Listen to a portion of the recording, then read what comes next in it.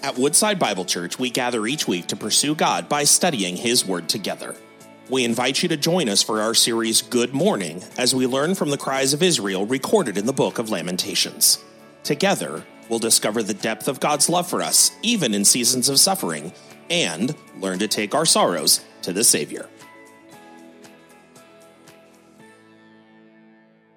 We're going to be in the book of Lamentations. Over the next 6 weeks, we're going to open up this relatively hidden book buried within the Old Testament prophets. And if you have a Bible and want to follow along, if you open it up halfway through, just right in the middle, you'll probably hit Psalms or Proverbs.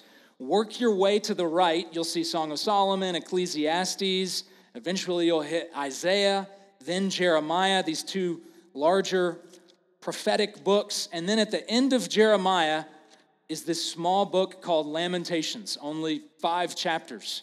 If you hit Ezekiel, you've gone too far. Come back, and Lamentations is right before that.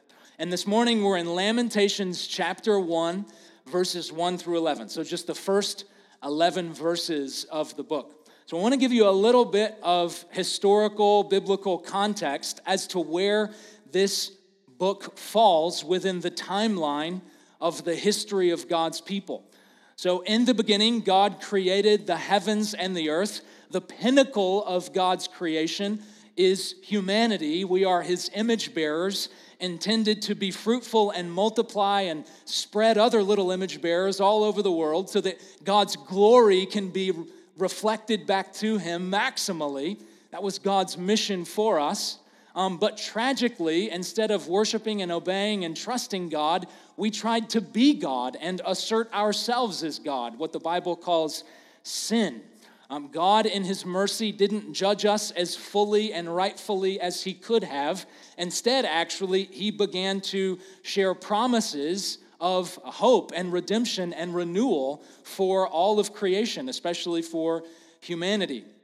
And early within the story of the Bible, Genesis chapter 12, just the 12th story in, God really begins to unfold this plan through the man Abraham and his wife Sarah, who would become a family, who would become a nation. So Abraham and Sarah had Isaac, Isaac had Jacob, Jacob had the 12 sons who became the 12 tribes, who became this large nation by the end of the book of Genesis.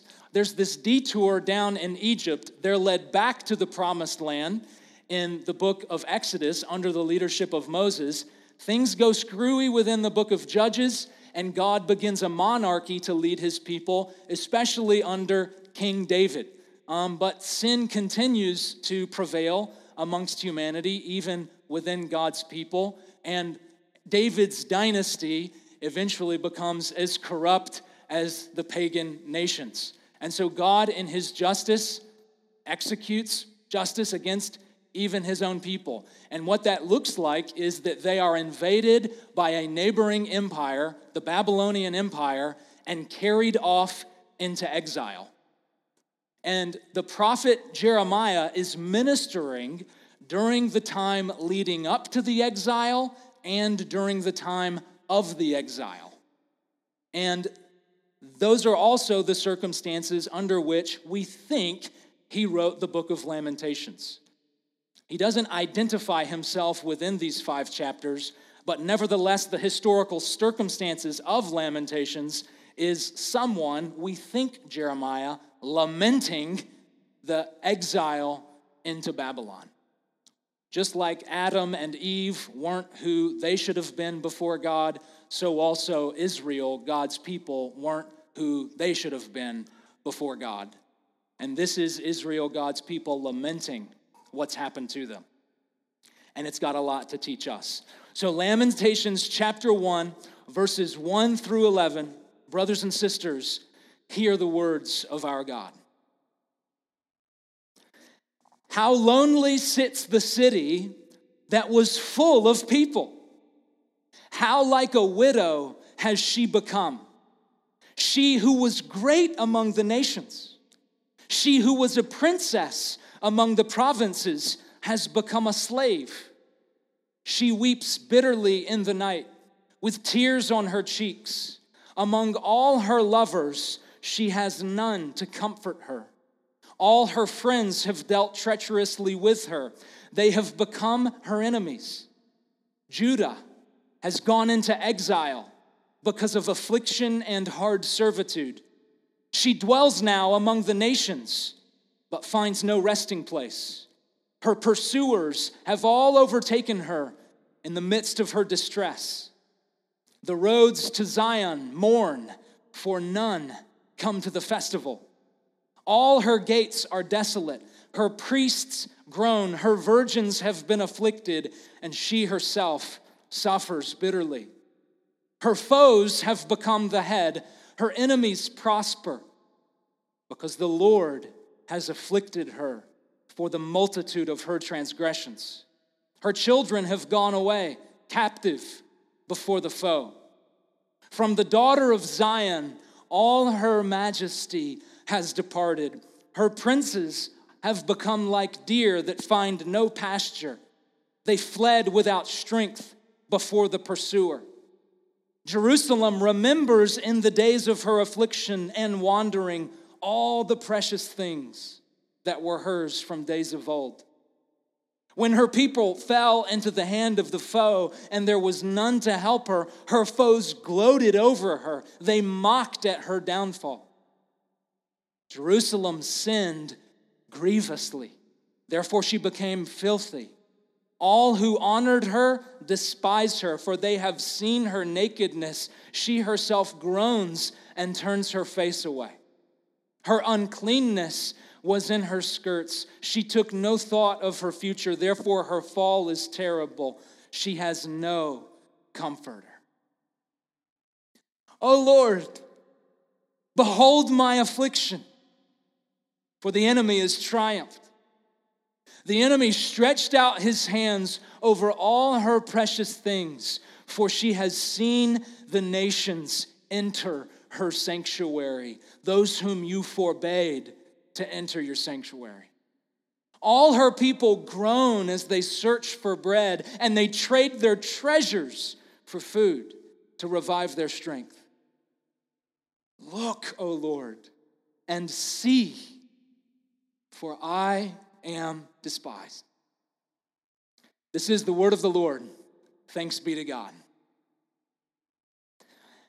How do you deal with suffering? When dreams are dashed, when desires are denied, when hope dies, when hearts break, when bodies break down, when money dries up, when vows are broken, when death comes too early, when sickness is upon you, how do you deal with it? Suffering. When the painful emotions then fill your heart, negative thoughts then enter your head, tension and stress impact your body, despair weighs down your soul, discouragement weakens your will. How do you deal with it? Well, this is a key question before us as we open the book of Lamentations. How can we process our painful circumstances? How can we be enabled to work through our agony? Because we all have a sense that we should do something, right? Like, let's say, for example, one day you're at work and it's towards the end of the day and you get the tragic news that your spouse was in a fatal car wreck. And when you tell your boss this terrible news, they're probably not going to say, "Oh man, it's too bad. I am so sorry." All right, well, I'll see you in the morning.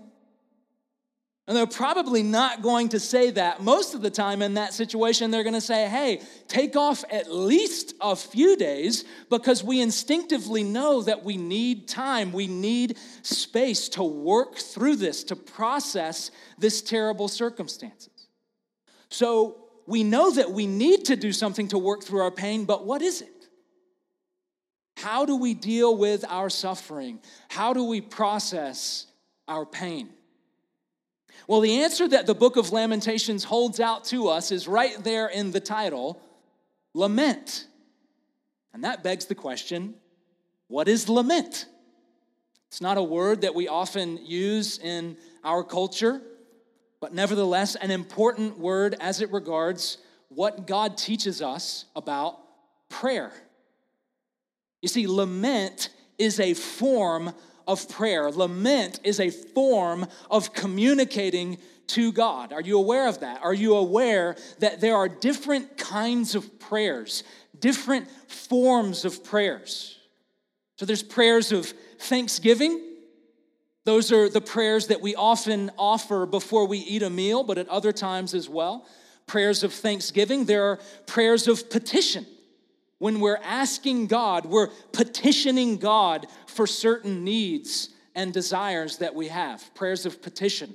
There are prayers of intercession, wherein we are interceding on behalf of another person, seeking God for that person, that God would provide power, wisdom, love, faith, whatever they need. We're interceding on their behalf before God. So thanksgiving, petition, intercession, those are just a few of the different kinds of prayers we see in the Bible. Well, another one of those kinds of prayers is lament.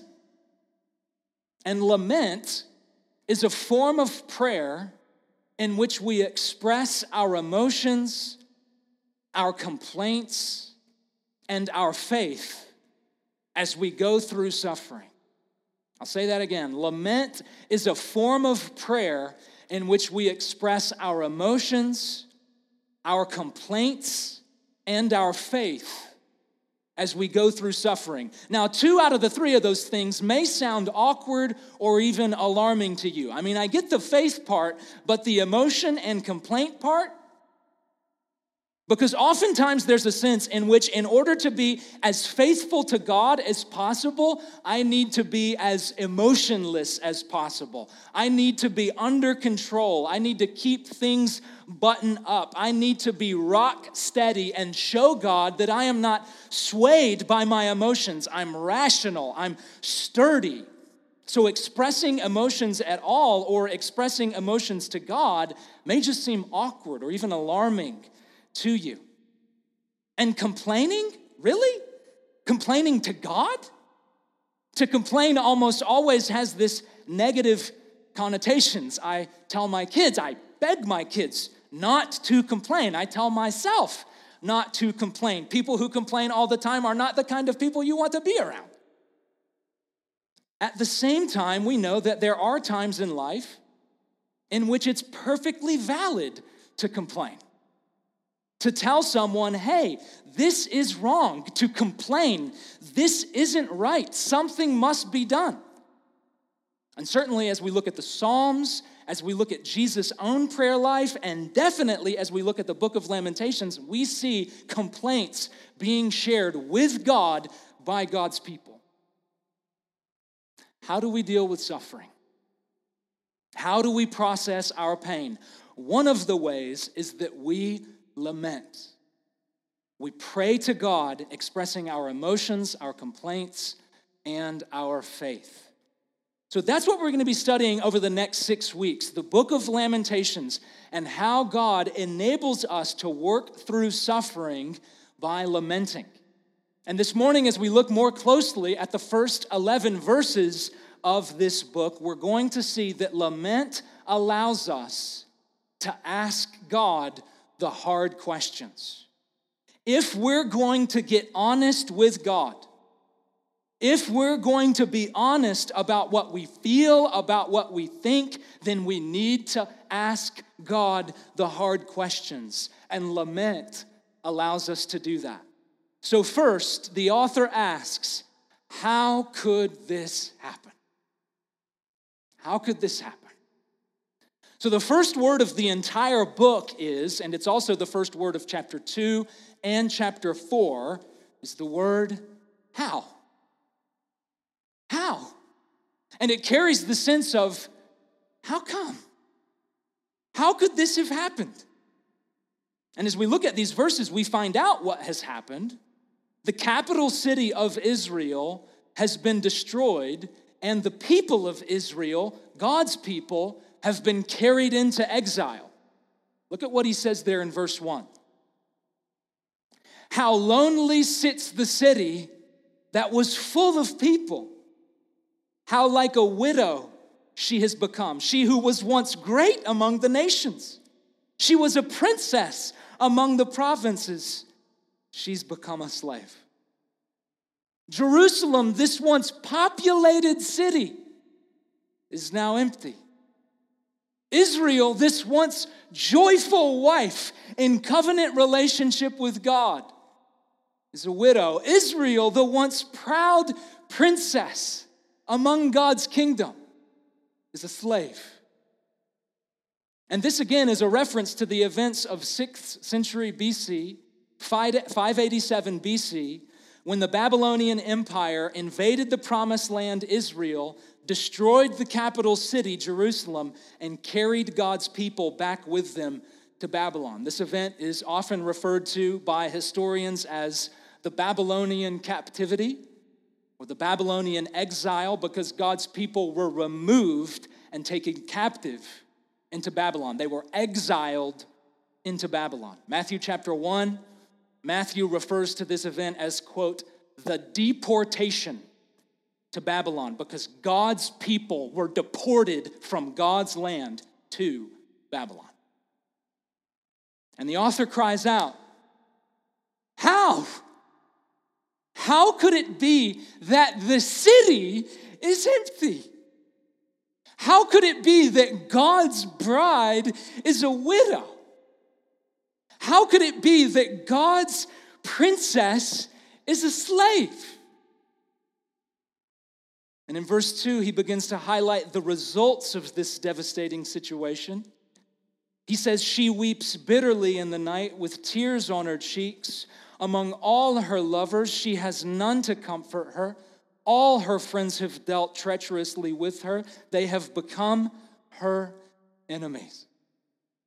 The widowed bride, that is God's people, weeps bitterly. The enslaved princess, that is God's people, has no comforter, no friends.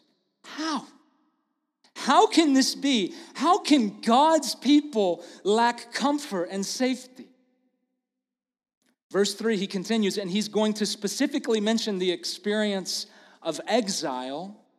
He writes in verse 3, Judah, which is another name for Israel, Judah has gone into exile because of affliction and hard servitude.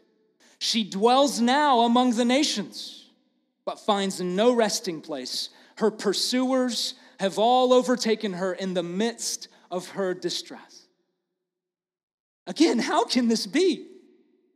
God's people are supposed to dwell in Canaan, but instead they're scattered among the nations. God's people are supposed to experience Sabbath rest, but instead they find no resting place, and they experience affliction, distress, and hard servitude, having been deported to Babylon. So you can see how the author is being brutally honest about how bad it's gotten. And he's asking how? How could this happen? Over the last few years, Meg and I have begun to use an Instant Pot to do a lot of our cooking. Instant Pot is just the brand name. It's essentially a pressure cooker. Many of you probably know how these work. It's a pretty simple process, but nevertheless, to me at least, fascinating how this contraption utilizes pressurized heat and energy and is able to cook foods in a fraction of the amount of time that it normally takes. And it's always fun. Once the dish is done, there's this valve on the top of the pot that's a venting valve. And when you hit that valve, shh, this steam fires out. And I always run my hand through the steam, because I'm entertained by stuff like that. And I'm still 12 years old. Now that pot can hold a lot of pressure and a lot of heat. But as powerful as it is to hold all that in, it's designed to eventually release it, to vent. And friend, the same thing is true for us when it comes to the pressures and pain and the difficulties that come into our lives. We're not meant to hold it all inside forever. God intends for us to be honest with Him about our negative stuff going on in our lives. God invites us. The book of Lamentations is an invitation. God inviting us to ask Him, how can this be? How can my dreams for my baby be over before his life is barely started? How can my hopes for my marriage be broken after so many years of commitment? How can my plans for this job, how can my desires for this friendship, how can my longing for this relationship be ruined? How, God? It's a lot of pressure. It's a lot of pain. And if we don't let it out, it's going to stay bottled up, internalized, and unresolved. And that is a lot to carry around. But God invites us to relate with Him, to communicate with Him, through lament, to be honest and acknowledge before Him just how bad things have gotten. Lament allows us to be shocked and disappointed and crushed, and to acknowledge that things are not the way they should be. The princess should not be a slave. The city should not be empty. Israel should not be in Babylon. Lament allows us to ask God these hard questions. How can this be? Secondly, we see lament allows us to ask God, what did I do to deserve this? What did I do to deserve this? So as the writer continues, he shares more poetic and powerful descriptions of Israel's misery, but he also starts to hint at what is at the root of the cause of their misery. Now, certainly the writer could have mentioned the violent aggression and the political ambition of the Babylonians. The Babylonians were, after all, this godless nation that had run roughshod over Israel, destroying their property, forcing them into starvation, pillaging their resources, and much, much worse. So the writer could have lamented all of those things, and eventually he will. But here, at the start of the book, the author starts to hint at what's at the root of the cause of their suffering. Look at verse 5. He says, her foes have become her head, her enemies prosper, because the Lord has afflicted her for the multitude of her transgressions. Sure, the Babylonians afflicted the Israelites, but ultimately it was the Lord who afflicted His people because of the multitude of their transgressions. Look also at verse 8. Jerusalem sinned grievously, therefore she became filthy. You see, it ultimately was not the Babylonians who contaminated the Holy Land. It was Israel who contaminated the Holy Land because of their sin.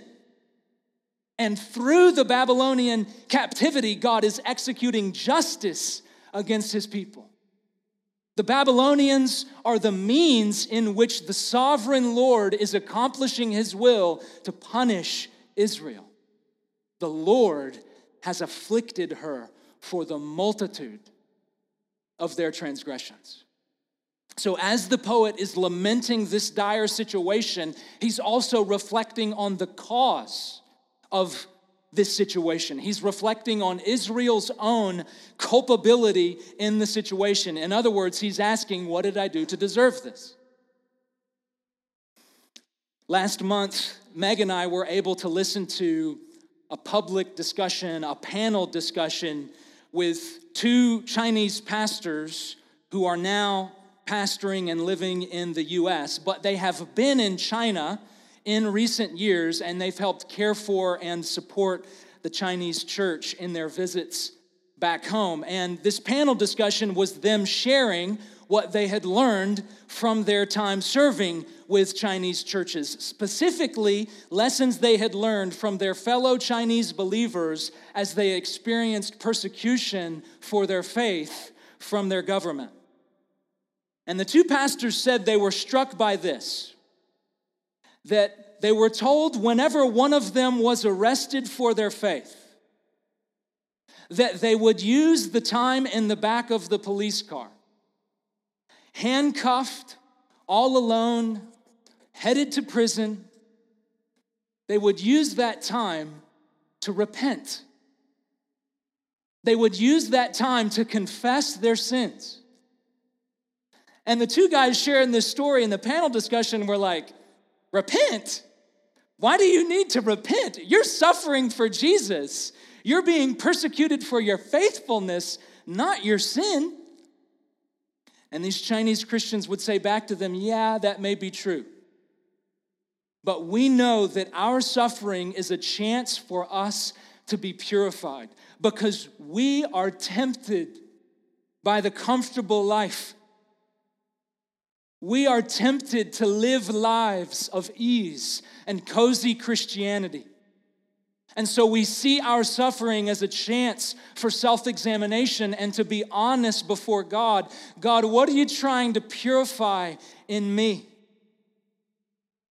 What areas of my life need correction? What dark corners of my heart need illuminated? What desires of my flesh need to be brought to the cross? That was their attitude in their suffering. Now again, we have to be careful. We have to be careful not to assign every terrible act as the direct result of personal sinfulness. So for example, it would be wrong for us to say that a woman who was raped or abused deserved it because, well, she's a sinner. That's ludicrous. And it would be wrong for us to say that a married couple lost a baby due to their own previous premarital sex. That's crazy. We shouldn't say someone got cancer because they sinned in a certain way. All of that is ludicrous and not biblical. Instead, we should respond to people, victims of crime and terrible loss, with compassion and mercy. We have to be careful not to assign every terrible act as a direct result of personal sinfulness. At the same time, lament does allow us to ask God, what did I do to deserve this? Lament does give us a chance to self-reflect. Lament does give us a chance to look in the mirror and ask God, what are you trying to teach me? Is there any waywardness in me? And while there may not be a direct line of causation between our personal sin and our bad circumstances, we can always lament the fact that our world is broken because of sin. Death and disease and famine and hate and division and war are all the result, ultimately, of human sin. And as individual sinners, we've contributed to that global brokenness. Lament allows us to ask the hard questions. How could this happen? What did I do to deserve this? And finally, importantly, it allows us to ask, God, do you see? God, do you see me? Look at verse 9 again. Referring to Israel and the desperation of her situation, he says, her uncleanness was in her skirts. She took no thought of her future, therefore her fall is terrible. She has no comforter. O Lord, behold my affliction, for the enemy has triumphed. So the first thing Israel says directly to God is, behold my affliction. In other words, look at my affliction. God, see my suffering.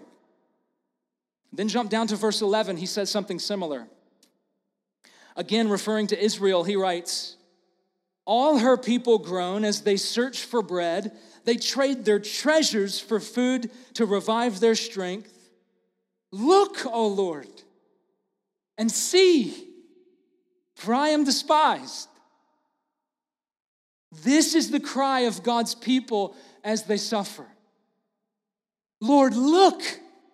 Lord, see. Do you see me in my suffering? Are you aware of my misery? Have you seen what's happened? The implication here is it sure doesn't seem like it. It seems like you don't see me, God. It doesn't feel like you're aware of my pain. God, do you see? This again is one of the hard questions lament allows us to ask, enabling us to get real honest with God. When I was in high school, playing football was a big part of my life and something I spent a lot of time focusing on. And our practice field was kind of at the bottom of a hill, and a bunch of the dads would come to our practices towards the end of the practice, later in the afternoon, when we were scrimmaging and our dad's work days were finished. And the driveway leading up to the practice field sort of went along the top of this hill. So we'd practice at the bottom of the hill, and the dads, my dad, would look down over us as we practice. And the same was true for the games. My dad would be in the stands looking down over us as we played. And to play football, you've kind of got to at least have a little bit of appetite for torture, you know? You're going to be blindsided and pancaked and bruised up and cussed out and many opportunities to suffer. But it was encouraging. It was strengthening to know Dad's watching me. Dad sees me. Dad knows what I'm going through. Dad cares. Dad's close by. That's the heart of these suffering people. They just want to know, God, do you see me? God, are you watching over? God, are you close by? God, are you going to come near? That's the question the Israelites have, and that's the question a lot of us have. God, it seems like you've lost track of me. My depression is running rampant. God, it seems like you have no idea what I'm going through. Otherwise, you wouldn't let me go through what I'm going through. You wouldn't let me be going through this divorce. God, do you see me? It seems like you're far away. There's no way you can see my painful circumstances, my loneliness, sickness, betrayal, confusion. God, do you see me? Lament allows us to ask God these hard questions. How could this happen? What did I do to deserve this? Do you see me? Lament allows us to be real with God. Friends, God is not looking for some superficial, emotionless, disingenuous relationship. He wants us to be real, even raw, to truly open up, to sincerely express our darkest thoughts, our heaviest emotions, our deepest longings. And lament allows us to do that. But that's not all. Most importantly, lament allows us to experience the gospel. Lament allows us to experience the grace of Jesus in new and deeper and powerful ways. Because here's the gospel truth. We can know that God sees us in our suffering because of the experience Jesus went through in his suffering. Jesus is, in a sense, the model sufferer. He walked closely with his heavenly Father throughout his earthly trial. And the night before he was crucified, Jesus lamented the bitter cup that he had to drink. And as he was crucified, he lamented, my God, why have you forsaken me?" In prayer, Jesus brought all of his pain to the Father, lamenting the difficulty of all that he went through. And in the end, the Father proved his faithfulness by raising Jesus from the grave. Though Jesus had to drink the bitter cup of God's wrath, though Jesus felt forsaken, the Father did see him, the Father did look upon him and raised him from the grip of death. So, brothers and sisters, we can know that God looks upon us in our pain because of what Jesus went through, because of what Jesus went through for us. And so I encourage you, cry out to God. Be honest with God and receive the grace of God in Christ. Know that he does see you in Christ. Know that he is near in Christ. Know that he does love you in Christ. In the gravest of all valleys, we can have the hope of ascent because Jesus ascended over the grave and into heaven. And so, church, let's continue our pilgrimage. Let's continue our time in exile as citizens of heaven and exiles on earth, bringing all of our pain, all of our shame, all of our grief, all of our depression, all of our hurt. Let's bring it before him, process our pain, fixing our eyes on where he is now and where we're going, and receive grace and strength to continue on. God, help us in the name of the Father, Son, and Holy Spirit. Amen.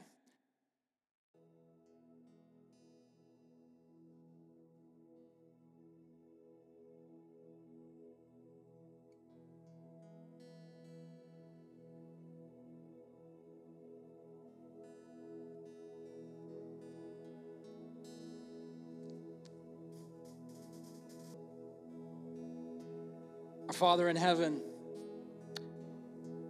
we're reflecting on this morning a moment in Israel's history, a moment in the life of your people that was dark, disappointing, heartbreaking.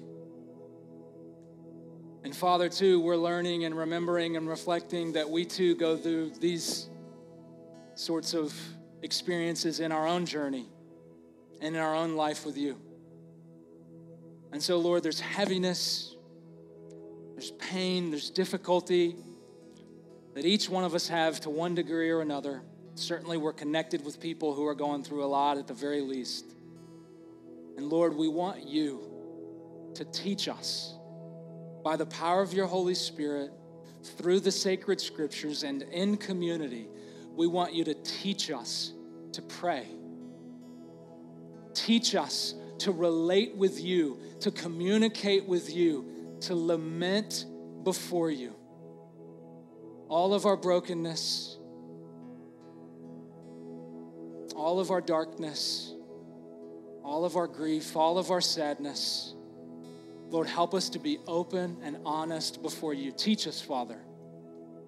And Father, we also come before you in the name of the man of sorrows. We come before you in the name of the suffering servant, King Jesus, who tasted death, who felt temptation, who felt heartache, who felt anxiety, who felt pain, who felt his body break down. We come before you in the name of our fellow sufferer, the crucified Messiah, Jesus, and we thank you for him. And Father, we thank you too, that not only can he identify with us in our pain and suffering, but that he offers us hope. He offers us grace. He offers us healing. And so God, in this last song, we lift high him. We praise his name, and we pray that you would renew in each one of us honesty before you and hope in your purposes for our life.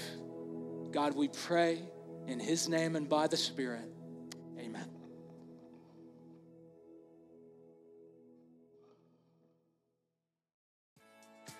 Thank you for joining us as we study God's Word together. We would love to hear how God is moving in your heart and get you connected into the Woodside Bible Church family. Head to woodsidebible.org/connect to introduce yourself today.